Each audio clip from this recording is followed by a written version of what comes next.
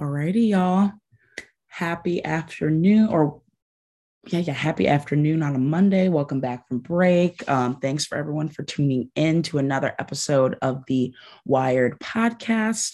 It is a combination, a collaboration between the Lewis Walker Institute for the Race of Study and Ethnic Relations and Kalamazoo and Western's very own 89.1 WIDR Kalamazoo. And to this rendition of this episode is, in respect to the holiday we just had, and respect to what's happening in our local news today.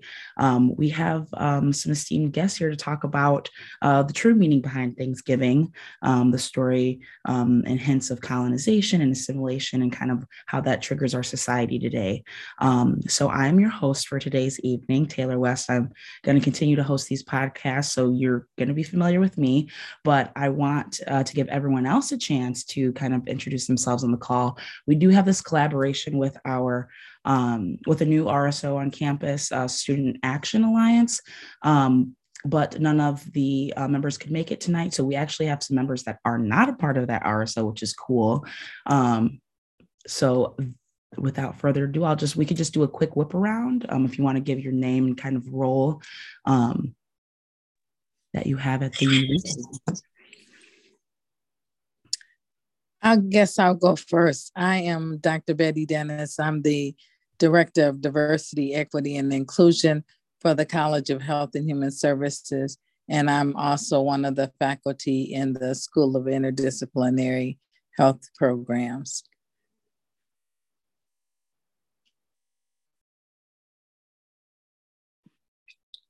Hi, my name is Amir Dennis. I am a graduate student in organizational change leadership. I also work in multicultural affairs for students as a academy leader for the MLK Academy. Hi, all. My name is Gigi Stahl. I use she, her pronouns, and I'm a graduate student in the social work program, and I also work as a diversity, equity, and inclusion program specialist for a school district in Stevens Point, Wisconsin. Cool. Thank you all for being here on our recording night. So I'm just going to kind of dive into the first question, and feel free to also ask questions if something sparks you. This is just a general conversation. Our listeners may take away some nuggets and some specialized things that you all are going to throw out in this discussion. So first question I have on the table is, what do you know about the history of Thanksgiving today as compared to the first time you learned about it in secondary education? Because I think that's when we all got introduced to it, maybe even kindergarten. But what do you know about kind of the difference in, as you grow up, what you learned about Thanksgiving now compared to when you were a child?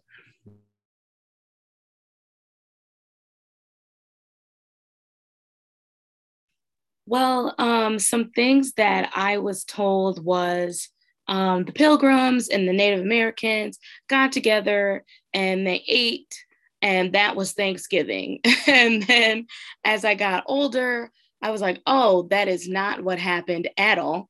And it wasn't as simple, but I do think the concept of being thankful and all of us being together can still, live on and be alive and well.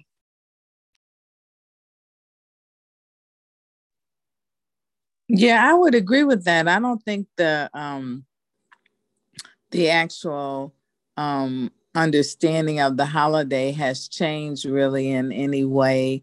Nobody really talks about it from that perspective anymore.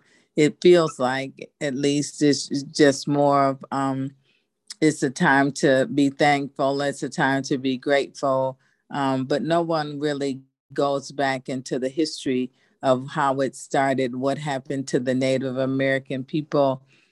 And so it has become, in a lot of ways, in my opinion, commercialized, so that we don't have to, almost so that we don't have to talk about the horrific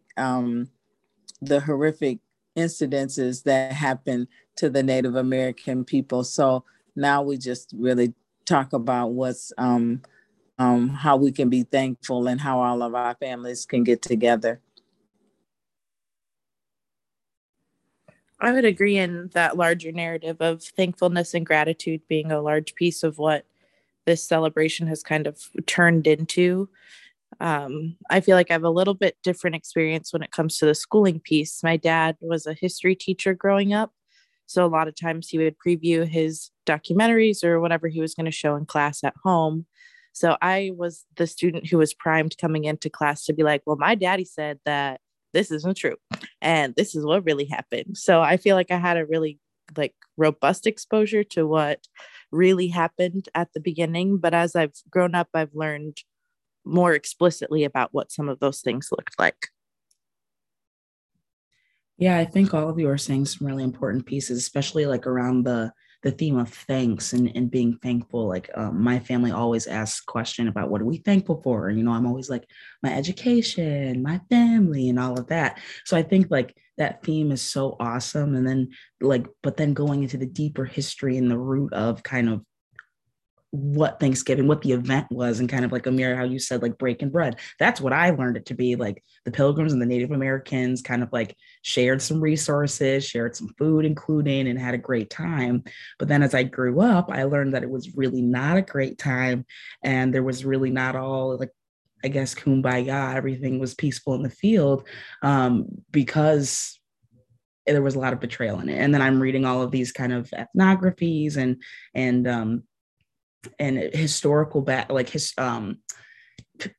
stories like pertaining and talking about like America's upbringing in the United States coming about, and it's very different from what I learned about kind of the history of Native Americans in that sense. But yeah, so Gigi, kind of touching on what you were saying about education and kind of you having a different perspective coming into it, and your dad providing some tips to you to bring to school and educate others. What, in this kind of extends to the whole group, what is your opinion on institutions, secondary higher ed, their approach for introducing the truth behind Thanksgiving? So I know especially my D&I coordinators and educators and mentors on the call, that's all of you. What do you all think about that? And what is your role in that, in educating the community on Thanksgiving or Native American history?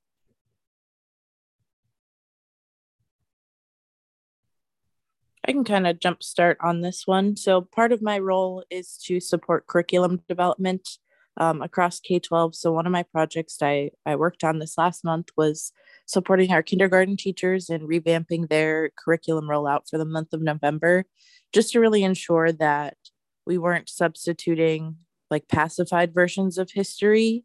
Because in my perspective, it's more important to teach the truth than it is to teach a fake version of something. So if we feel like developmentally kids aren't ready for, the gruesome details of some of the things that happened, then it's better to teach that later on in their development than to tell them a fake version.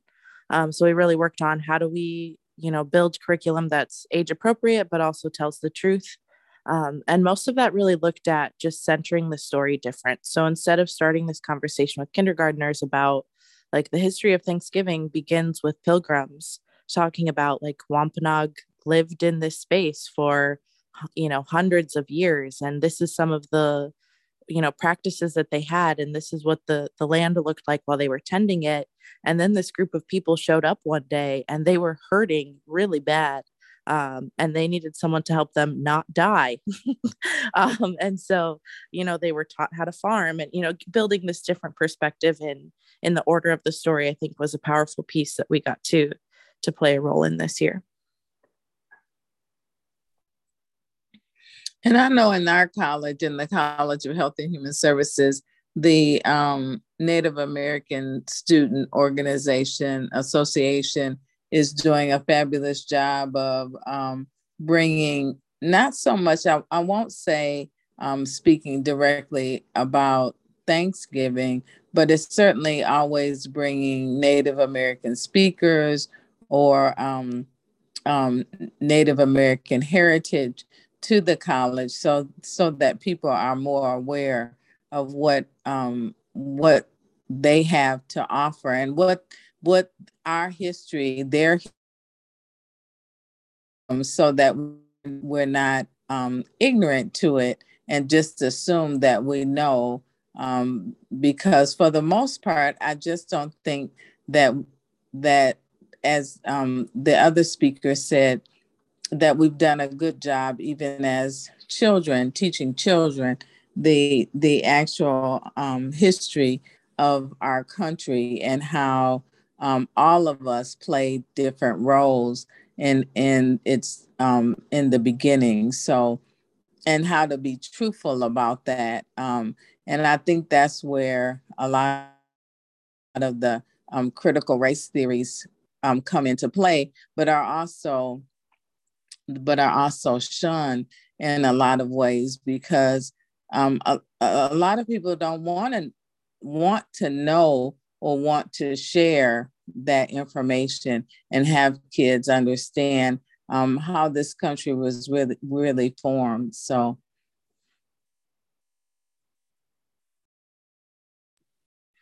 Yeah, I definitely agree. You know, I wish that there was more, the curriculum was a bit different when I was younger, because it wasn't until middle school when, you know, you're reading a book and it's such an abrupt thing to see that our country's history is really quite different from what you've been learning in elementary school. Um, and you're reading the book, and I remember I rose my hand and I was like, this is bad, you know. And the teacher kind of brushed past it, you know. I think there's way too much of like, well, let's gloss over murder, genocide, those kinds of things, slavery, those kinds of things. And let's just get to the presidents or something, you know.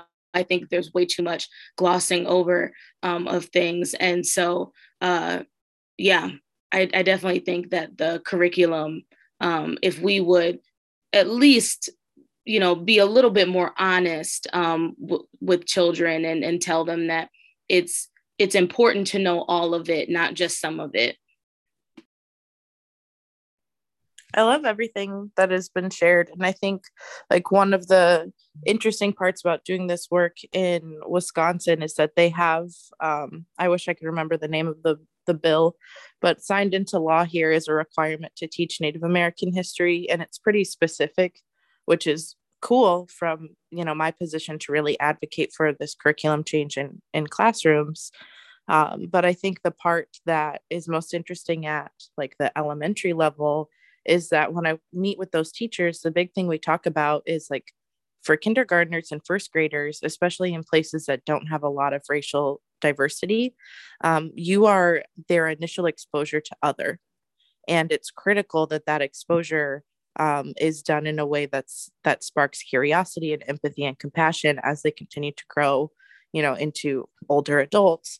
And it's challenging to do that if, you know, you legitimately have a child in your classroom and the first time they ever see, you know, someone who might look different than them is this conversation about slavery, right? So we really want to make sure that that's not what's happening in our schools. And I think the other big piece that we really tried to hit on that I think is interesting in this conversation is just figuring out what is the difference between like appreciation and appropriation and how we learn about things in schools. Like, can we dress up or cook food that doesn't belong to us in a way that is okay? Or is that always off the table? And how can we nail that?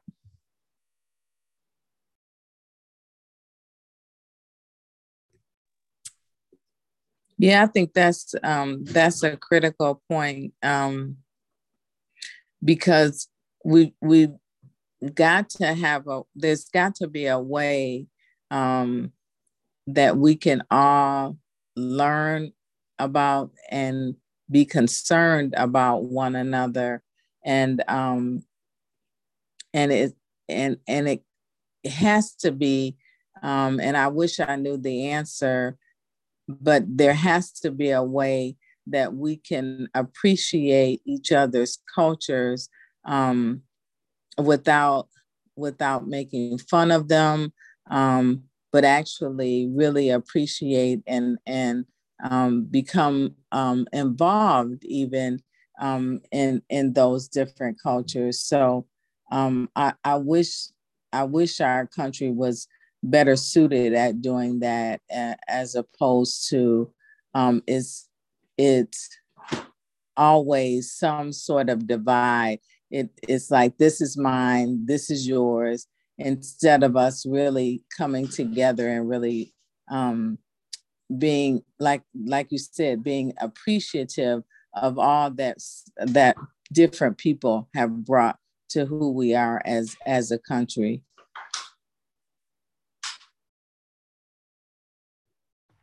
Yes, this is all so powerful and so very important. And I just want to thank our listeners for tuning in again to WMU's own 89.1 WIDR Kalamazoo. We are heading into our next question because Dr. Dennis brought up a really good point about appreciation of each other's cultures. And the topic of our conversation is structured around assimilation and colonization. So I want to loop in this assimilation piece. For our listeners who don't know what assimilation is, the definition from Google is the process of taking in and fully understanding information or ideas. And the way I like to think about it is, this idea of like the melting pot. America, you come to America and we have just mixed our cultures together, right? And that all seems like a great idea. It seems like a beautiful idea. No, that's wrong. It brings in this underlying nastiness of manifest destiny and how the United States is like the superior. And if we all come together and blend together, we'll create this thing. Well, assimilation is essentially creating this limited space for people to expand their cultures and to have their own individuality to fit this concise nature of the American culture. And so assimilation limits people's individuality. And that's the way I see it personally. But I'd like to get your thoughts on assimilation. And then maybe some factors or what contributes to assimilation in the United States and some ideas you've seen. I've never really, I never really grabbed hold of that word assimilation when it comes to our cultures. And I recognize that people want to believe that we are a melting pot. But to me, that means then my culture gets lost. And we've even seen it in other depictions of salads. Instead, our country should be like a salad, where every single part, the lettuce, the tomato, every single part is appreciated, and there's its own flavor, and that flavor brings something different to the salad. And that's how I see our different cultures. Not that we have to be all one culture, but that we're many cultures, and that's what makes up our country. And we value each and every culture. And so to me, it's just important that you see me. I identify as a Black person, as a Black woman. And so I want you to see that. I want you to see that part, who I am in that way. And I don't want you to judge me for it, negatively judge me for it, but I certainly want you to appreciate my culture, appreciate my hair, appreciate all of the parts of me, as I would you if you were whatever culture you are. And so I personally, that's just me, but I personally struggle with that word assimilation.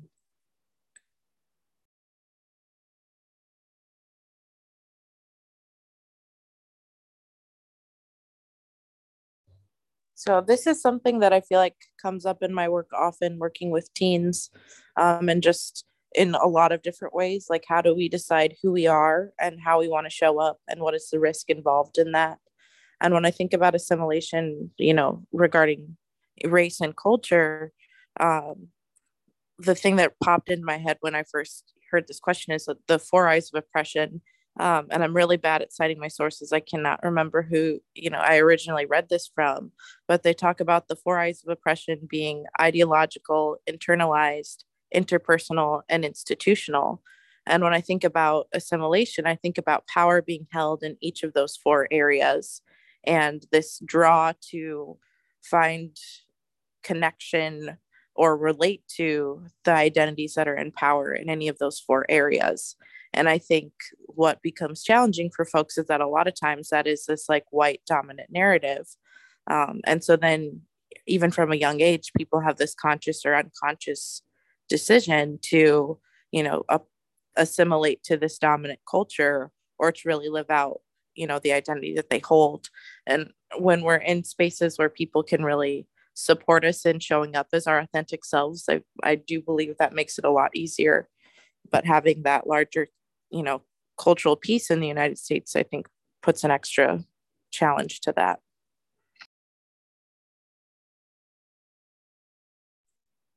You're exactly right. I mean, for us to only see America as one culture, just to me doesn't make sense. And so,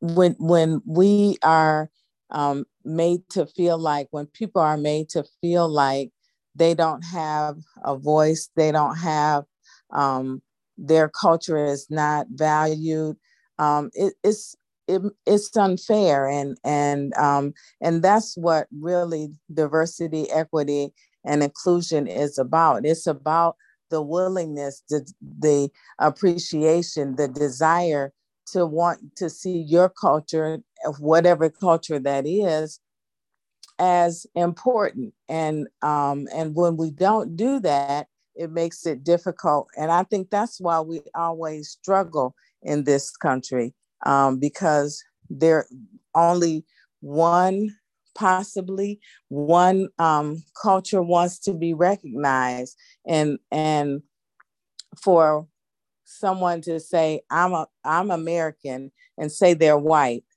I'm American, and then but I'm not American as a Black person. I'm not American as a Native American person. I'm not American as a Latino American person, and all of the other cultures that we have here. And so that just doesn't sit well. It doesn't make sense. And so you get back to your question, Taylor, but I just think I think it's important that we recognize and appreciate all of the different cultures, and blending us doesn't make sense. No, I'm gonna get you. No, that's fine. I love when we go on rants and we, amen. Going in, and I hope our listeners are taking some notes and getting these nuggets. But I do want it because I'm just going with the roll and what you all are talking about, and hopping off you and Gigi. The next question I had was, what are some examples we see today in our federal and local leadership? And I know that we can bring up a current event that most recently happened, a certain verdict that people have been talking about recently in our community. And I want to kind of hear your thoughts on how the Kyle Rittenhouse verdict can play into this idea of assimilation, and even just kind of this broader version of like, the American dream and Americans even foundations, and how, this verdict serves as a wrong message to some communities. Oh, yeah, this is a tough one. It's a tough one because the majority of us know that had Rittenhouse been any other skin color, that he would be in jail right now. And that's what makes it so difficult, because the system does not work for people who have darker skin color. And so, yeah, this one, like any other injustice, always cuts deep, because it's always another it's another indication that the system does not work for, or it only works for whites. And unfortunately, I had a person tell me, a white male tell me, that it's not his fault that the system works for him. And so I just have to accept that. And I just don't believe that we should accept it. And I believe that there should be protests, and I believe there should be appeals and concerns raised, and somebody needs to look at the fact that this system, this judicial system, is just not. It is not fair. And if it had been a person of color who had done the same thing, he would have gotten the maximum amount of time. And so we've got to think differently about our system, and who we put on juries, and it's just a sad, unfortunate decision that was made in this particular case.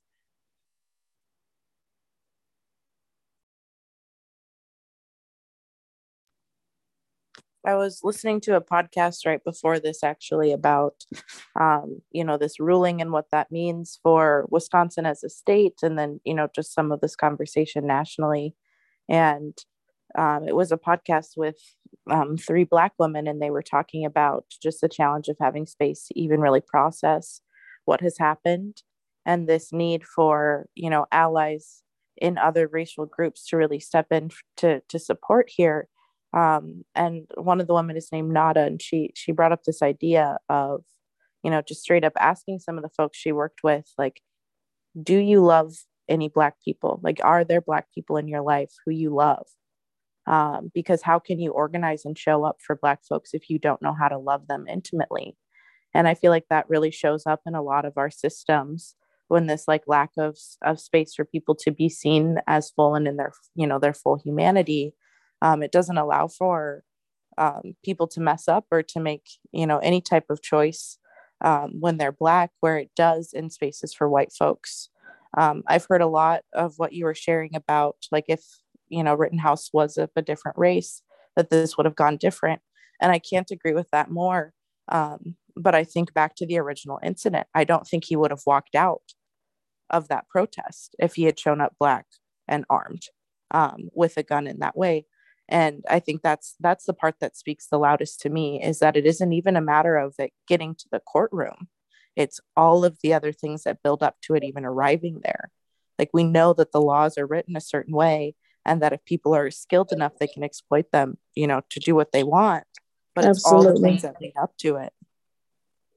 Absolutely. There is no way that a Black man, even at 17 years old, would be able to grab an armed gun and arm themselves. There's no way that a Black man, 3 Black men could have chased down a jogger in a community and said, we're making a citizen's arrest because we heard that you're stealing something at a construction site. You are absolutely right. There is no way that this would have ever gotten to that point, because and I say we as a collective group of people, we are not given that type of, we're not seen like that, and we're not given that type of freedom to do what these white men have been allowed to do.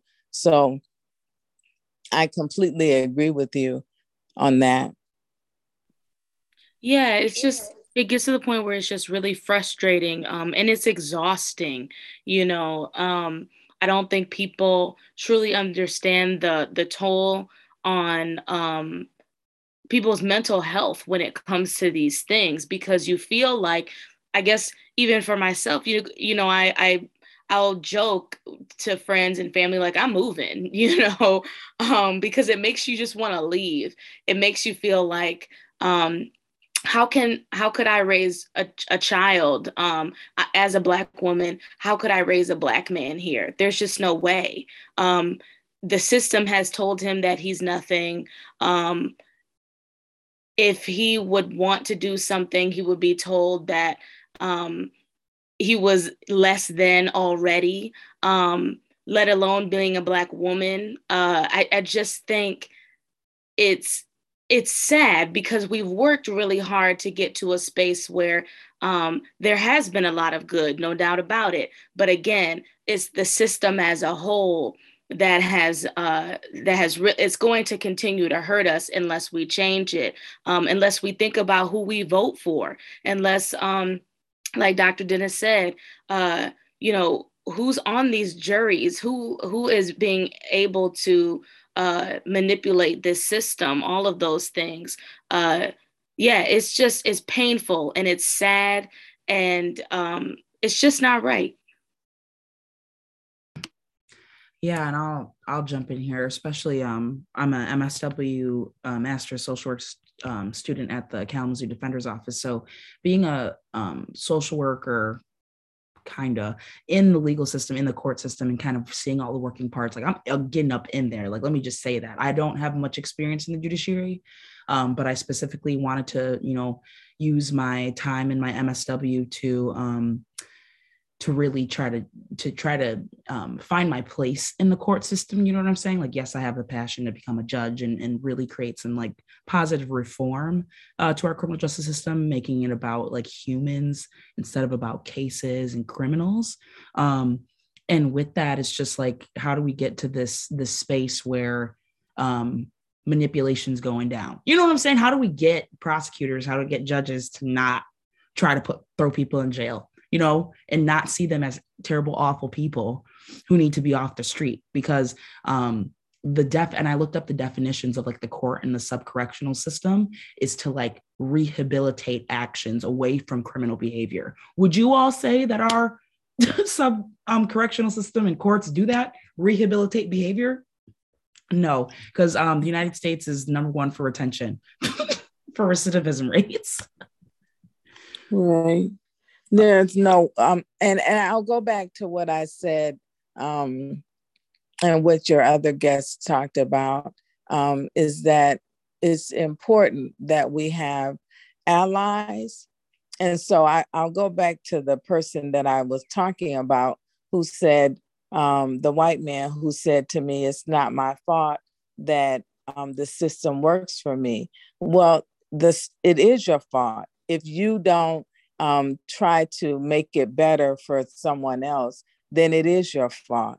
And so that's what I'm hoping certainly that whites start looking at is not just calling themselves an ally, but actually being an ally and standing up to prejudice and discrimination when they see it, and calling it out, and being actually doing the work that it takes to help people and to help change systems. So that's going to be a part of what really has to happen. Certainly, there needs to be more people like you, Taylor, who are getting involved in these systems and making change and desiring to go to law school, to become a judge.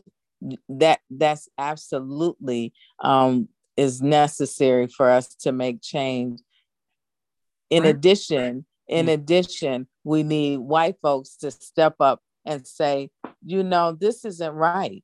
This isn't right. And so the protesters who might be in Wisconsin can't only be people of color. It has to be white people saying this is not right, and we need to get that judge out of this position. So that to me is is a part of changing the system as well. Yeah, I completely agree. I think that especially health and human service providers have this or we try to have this special perspective, cultural competence, cultural humility, trying to see things from different perspectives instead of just this narrow lens, and seeing this diverse, colorful array of opportunities. And I feel like this America's structure of law and order is not allowing that space to grow. However, I think we have grown. I think we have grown, from years. But I do think we have a lot of more ways to go, because we still are in this low point of criminality, and how do we define a criminal, and accountability. Going back to what you said, Dr. Dennis, like, who is accountable? Is the prosecutor accountable? Is the judge accountable? Like, who holds the highest law accountable? It's like this kind of unwavering, uneasy mess and chaos, and where the average citizen is really just being, I don't want to say controlled, but almost like a puppeteer. And that's what I'm feeling like this is kind of just like going back to the Rittenhouse verdict. Like, I couldn't even watch it. And I guess I'll open this up to the group, but were you all surprised about the verdict? Because I wasn't personally. And I remember asking all my friends, like, were you all surprised? Like, my mom was completely shocked, absolutely, like, jaw dropped on the floor. And I was like, I couldn't tell you I was surprised, not even a bit. I was, I like you, I haven't been watching these cases. They actually, I'll go back to what Amir said, they're exhausting. Mm-hmm. They actually make my stomach turn, and they affect my mental health. And so I choose not to, I've chosen not to be and actively just sitting on CNN watching this every single moment, because it makes me, it damages my psyche, to be honest with you. What was I surprised? In a lot of ways, I was, but sadly, that part of me that goes, they're just not going to be right. It came out of me too. And I hate to generalize a whole group of people like that. And so, I'm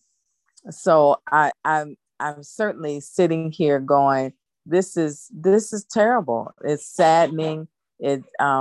It saddens me, and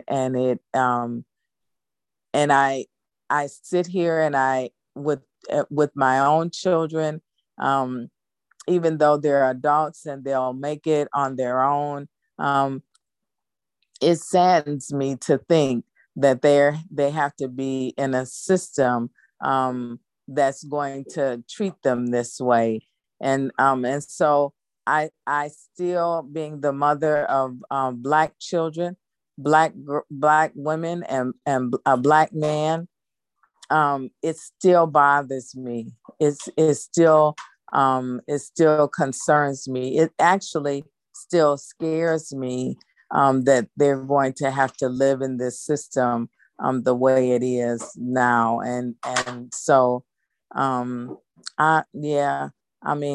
was surprised, but I was more saddened, and still am. I don't know if you can even hear that in my voice, but I'm very sad about the whole thing. Yeah, when I first asked the question, I knew you were gonna have something to say about it, because you did that sigh, and I felt that in my bones, I can tell you. But yeah, I'll open up the space for anyone else to give your feelings on the verdict if you didn't have a chance to, in relation to assimilation.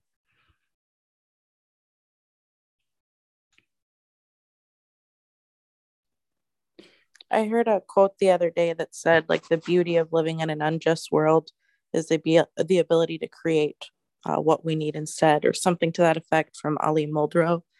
And like, in this moment, I'm just like, man, this sucks though. Like, that's a cool quote, but I'm not having a good time, because it was one of those moments where I have to hold on to hope, because this is my work, and it's my life.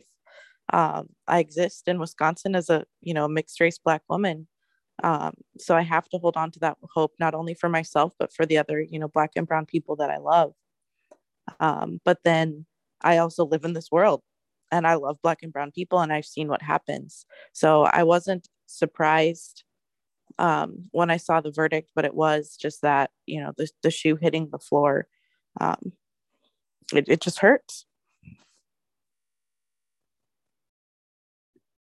Yeah. And kind of going back to this idea of accountability and kind of like the future. And I think about kind of my descendants and like, what are they going to have to deal with? You know, is it going to get crazier? Are we going to end up in another civil war? You know, like what's going to happen? And it's, you know, it takes people to speak up and you know, to change the order of things and say like things aren't working. Like we know they're not working, and this is why we need change. And I do feel hope in the new generation. I do, because we see when things aren't, you know, when things are kind of stupid, and we say it out loud, especially Gen Z and millennials. And I'll say that fully, but kind of going back to the accountability part, especially what you were saying, Dr. Dennis, about coming from a place of, you know, power and privilege specifically. I know I've had talks with my supervisors at the defender's office who, you know, identify as white and may have, you know, different positions of power, especially stemming from male to female and all of that. And just looking at how much we've gotten done and like differences and who's gotten it done and all of that, and kind of coming to this realization of my privilege is creating pathways, and how can I use my privilege for more opportunity.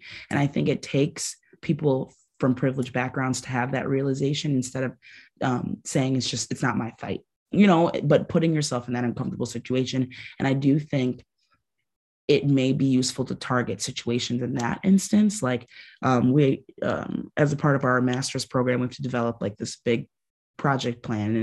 And I've been working with my supervisor to kind of develop this training for attorneys to therefore, because, you know, they're the connections to the courts and stuff, to influence judges to see people to more than just their cases, to see them as individuals. So instead of like the meth addict, you'd see them as a person who ended up on the street homeless and used meth as a way to not be sexually assaulted or, you know, killed in the middle of the night because they're living on the street, you know, see their story beyond that. And I think that it's going to take, you know, it's not going to just happen overnight and stuff like that, but it's an uphill battle, and it's going to take people beyond that. And I think back to the BLM movement, especially, I remember seeing so many videos of protesters, but specifically white bodies on the line. And it was almost like cops were like so confused. It was like a glitch in the system or in the matrix, like, yeah, because obviously they were thinking that the people of color were the ones targeting and all of that. But when people privilege put their body on the line, it created this like realization, this snap almost, and it's almost like the system's cracking. And it was so monumental to see that, and I almost cried seeing that a couple of times in the videos. But something was telling me it wasn't going to last long, especially with the factors of the pandemic and quarantine and everyone not being able to go to work, and then having this, you know, all state protest, BLM protest. We've never seen that happen before. I just don't know how we can get that motivation to keep going in this uphill battle. You know what I'm saying? Especially with all of these implications and subtle and latent hints of assimilation and colonization rooted in our America's foundation. Well, I think that's why it's important, at least for Black people, and probably for others as well, to know our history as well, you know, because we've got to know that it's all of these people who've come before us who have kept fighting in this and put themselves out here. And so from the civil rights movement beyond till now, even that we've got to keep fighting. There's no way that we can sit back and accept that that this is just because it has happened. There are written cases like Rittenhouse, and there are cases. We don't know the Ahmaud Arbery's outcome yet, but we know that these haven't been the first time that these things have happened, and we've got to keep fighting in order for it to be the last time. And we've got to keep calling it out, and other people, like I said before, whites are going to have to get involved in this fight, and so I don't believe that we should ever see these cases happen and just go, oh, well, the system will never work for us. Well, the system didn't work for us back in the 60s, and people fought, and now it works a little bit better, and it'll work a little bit better in years to come if we keep fighting. So I don't think that these are situations that make us sad, but they don't push us out of the ring.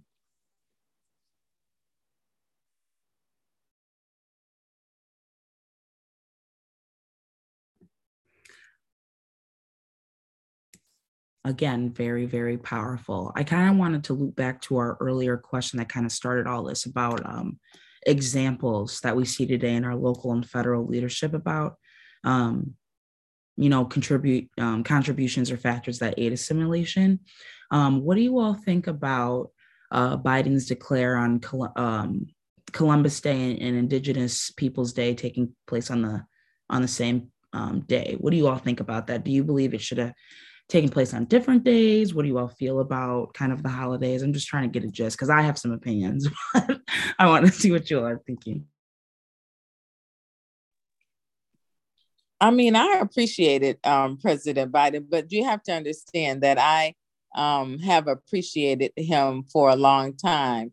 And so to me, it was his way of saying that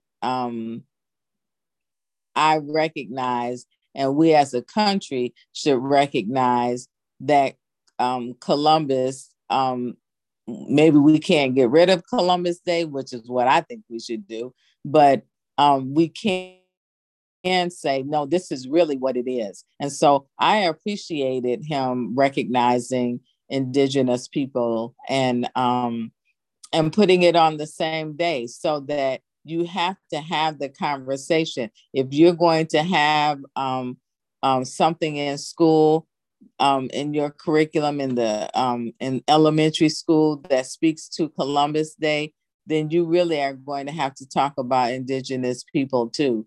And so I appreciated him for that. Yeah, I agree. We got to recognize everybody. That's just the America that we live in. Everybody lives here.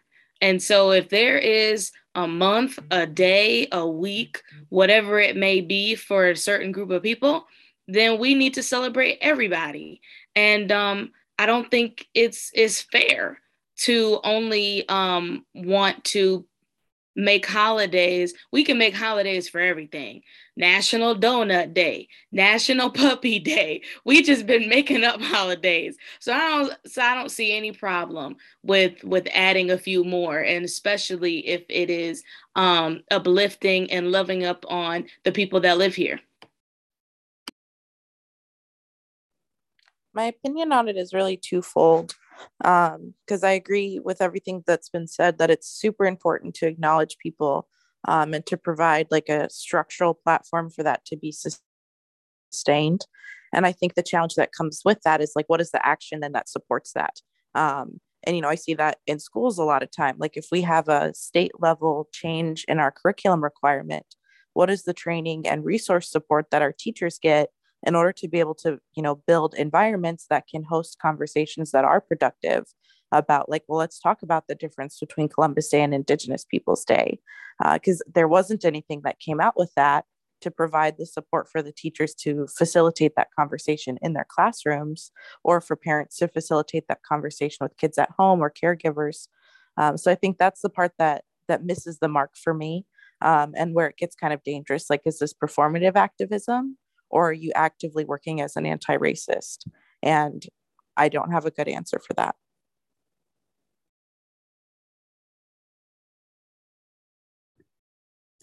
Yup, that was it. Thank you for pulling in those different perspectives on all sides. I love it. I think all of you had some really, really important pieces to add and perspectives, especially in your different roles as leaders. So we got to the nitty gritty. We talked about some tough things. But I appreciate everyone sharing their thoughts, even though, it may have been hard to, or brought up some feelings. But I have some kind of more lighthearted questions to carry us out, especially as we're coming back from break and as we continue to think about being thankful and thinking about, advocacy is kind of stemming from this discussion, and kind of like, getting comfortable with being uncomfortable, and fighting the systems and that oppress people and have been oppressing people for generations. But kind of some more lighthearted questions and something to really think about and continue on for the rest of the semester, going into the holiday season. Two-parter. What are you thankful for, and how do you show thanks and gratitude to others?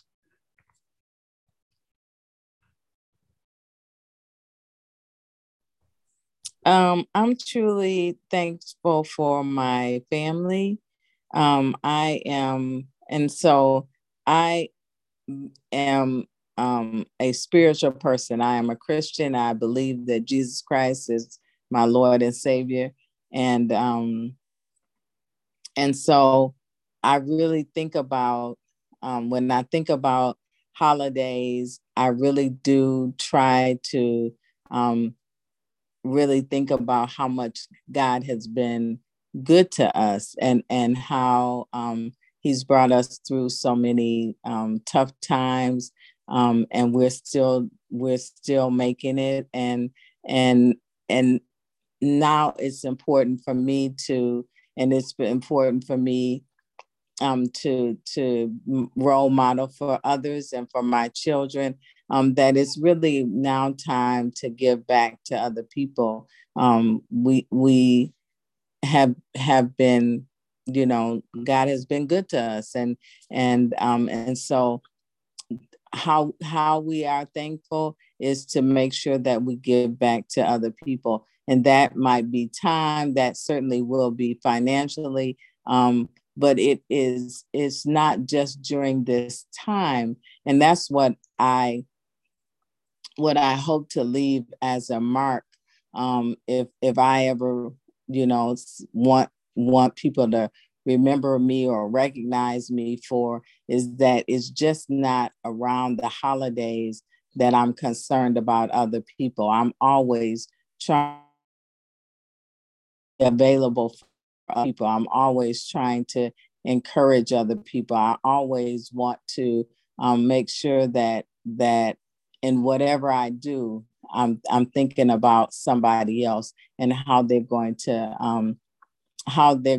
be successful, how are they going to impact this world. So to me, being grateful is not just a one time a year thing, but it is every single day. I have a little placard in my office that says, find the good in every day. And so to me, in order to find the good in every day, I've got to be thinking about somebody else, because the reality is it's not just about me, it's about other people. And so especially kids, I want to impact little kids, and I want to help them to see that people who are different than they are, people who are disabled, who are different colors, all of us are valued. And so that's how I live my life, is that I want to give back to other people.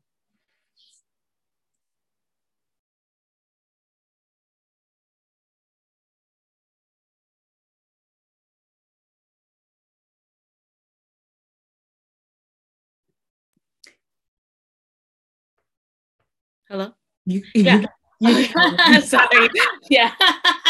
Yeah. I'm thankful just to be alive, with a pandemic. Our country has been through so much.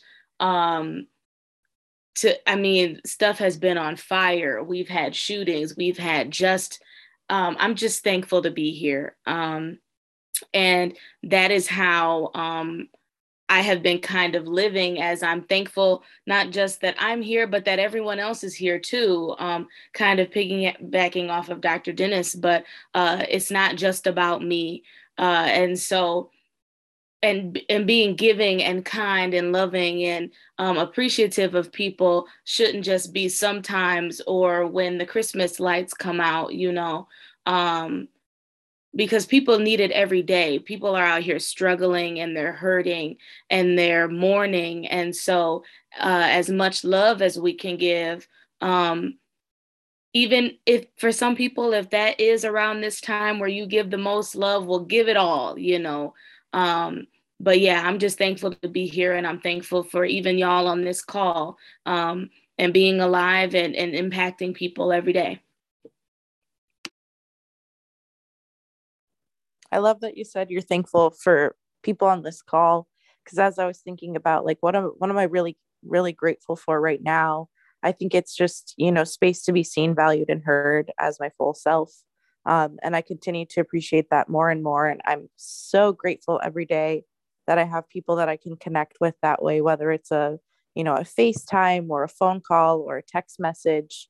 In my professional and personal life, that is one of the things that I think keeps me grounded in this work and allows me to wake up every day and decide to keep going and continue showing up, for other folks.